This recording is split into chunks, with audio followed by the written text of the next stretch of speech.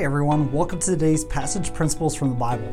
Today we're taking a look at Mark chapter 2 verses 16 and 17, which reads this.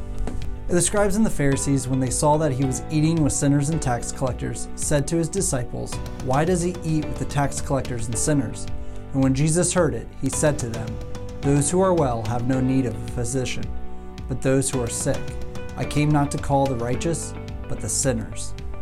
Following the call of Matthew or Levi in some other Gospels, we see that Matthew throws a party for his tax collector friends and for these sinners. Jesus has a meal with them, and the religious leaders hate this idea. So they ask Jesus' followers and disciples, "Why is it that your teacher eats with these kinds of people?" They think that this is just completely wrong.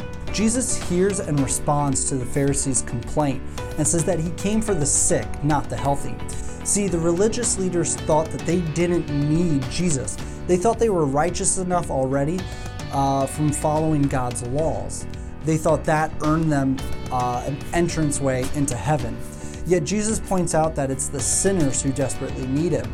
And what the Pharisees failed to realize was that they were sinners as well. So today's principle is simply this.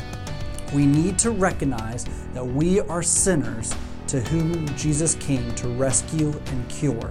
We all have this sickness called sin, and it separates us from God. We all need to be healed from it, and the only healing that can be found, or the only cure for sickness, is in Jesus Christ and his shed blood from what he did on the cross and then through his resurrection. See, this passage is telling us not to have the attitude of the Pharisees and overlook our own sin or think that we're good enough for God. The truth of the matter is we're not. Jesus came to die for all sinners.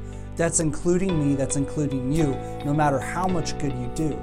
We all need to find the healing power, the cure for sin in Jesus Christ in our lives today.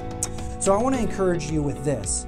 Don't think that you're good enough. Don't be prideful. Don't boast about your good works or anything like that, about obeying God. But cling to the fact that Jesus Christ has died for your sins and that he paid that ultimate price for you.